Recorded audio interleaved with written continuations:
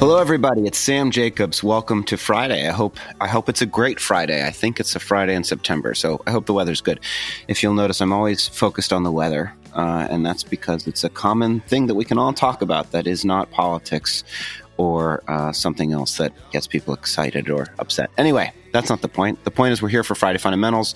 It's that short 5 to 10 minute format where we're going to ask one or two questions to this week's guest. This week's guest is Ryan Lallier. He's the Director of Enterprise Sales at Inside Squared, longtime VP of Sales at a bunch of different companies, including Dataminer, YayPay, and Jibe.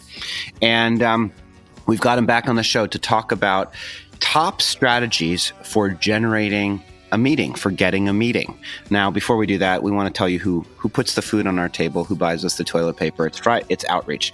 Outreach triples the productivity of sales teams and empowers them to drive predictable and measurable revenue growth. By prioritizing the right activities and scaling customer engagement with intelligent automation, not dumb automation, outreach makes customer-facing teams more effective and improves visibility into what really drives results.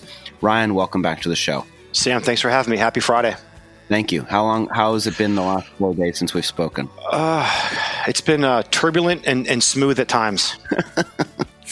All over the place. Yeah. Okay. The question we have for you today, and I'm leading the witness because I listened to one of your Dumb Like User podcast episodes and it really resonated, and I use this strategy. But give me one or two non-scalable ways of generating meeting that are highly personalized that really, really work.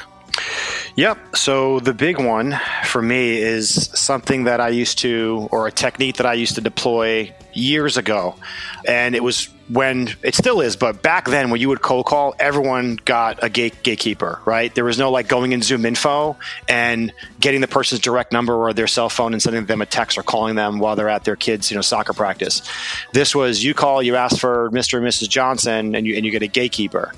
And I'd ask to leave a voicemail. I'd leave a voicemail. It would go into dead zone. I'd never hear from anybody. So I had this manager come over to me and goes, have you ever just tried sending a handwritten letter to the person that you're trying to get a meeting with? And I said, actually, no, I haven't. That's a great idea. And I asked for permission to kind of one-up him. And he's like, yeah, sure. What? I'm like, can I put this in a FedEx letter so that I can basically bypass the gatekeeper and ensure that my letter is dropped on his or her desk? He's like, well, that's a great idea, but it's also very expensive. Let's see if we can test it out, and then if it works, I'll try to get more budget for it.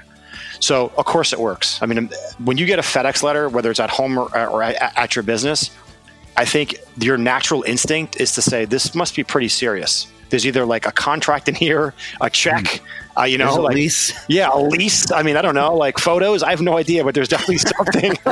There's definitely something really important in this. So, of course, I sent you photos of myself via FedEx the other day.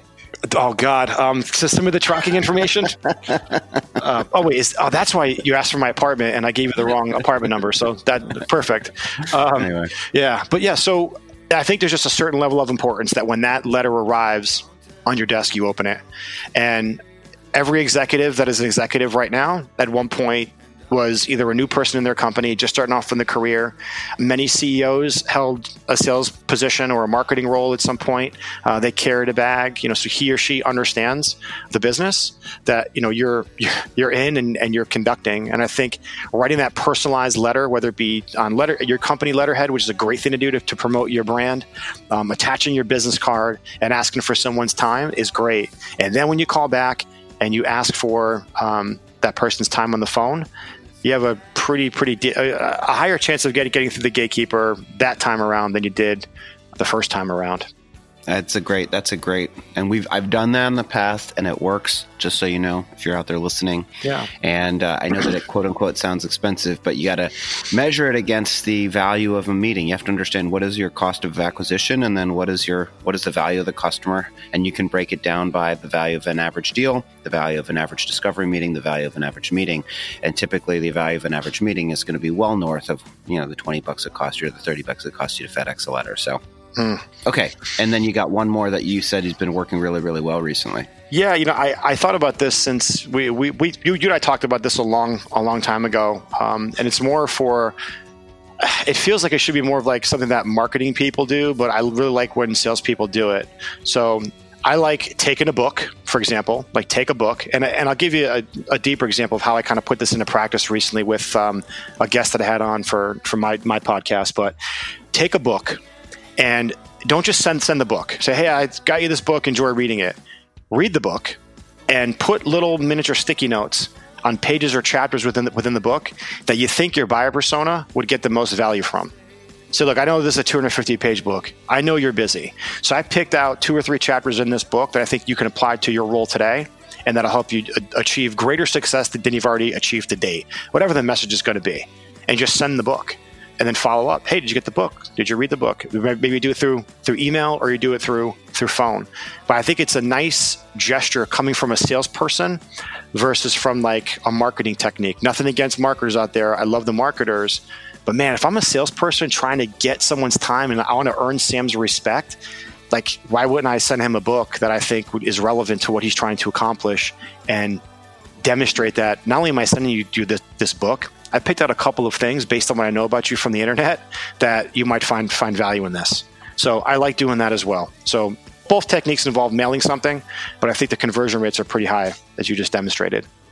Yeah, it all comes down to empathy. It all comes down to you have to spend a few minutes and do your meditation and put yourself in someone else's body and brain and think about what are they doing every day and what is the best way to show that you care about them and that you're thinking about them, not yourself. Yep. And, to the point, putting those little stickies is like an incredible way to say, hey, I thought this might be useful for you. Little cheat code for this book. Yep. Ryan, it's been great having you on the show. Remind us what your email address is if folks want to reach out to you. Sure. RyanLallier@gmail.com. Awesome. And Ryan's also on LinkedIn. You can reach out to me on LinkedIn if you want to. It's linkedin.com/Sam F. Jacobs. Thanks so much to Outreach for sponsoring Friday Fundamentals. If you haven't rated the Sales Hacker Podcast on iTunes, please give us 5 stars. And folks, I'll talk to you next time. Ryan, thanks so much for being on the show. Thanks, Sam. Have a great weekend. You too. Bye.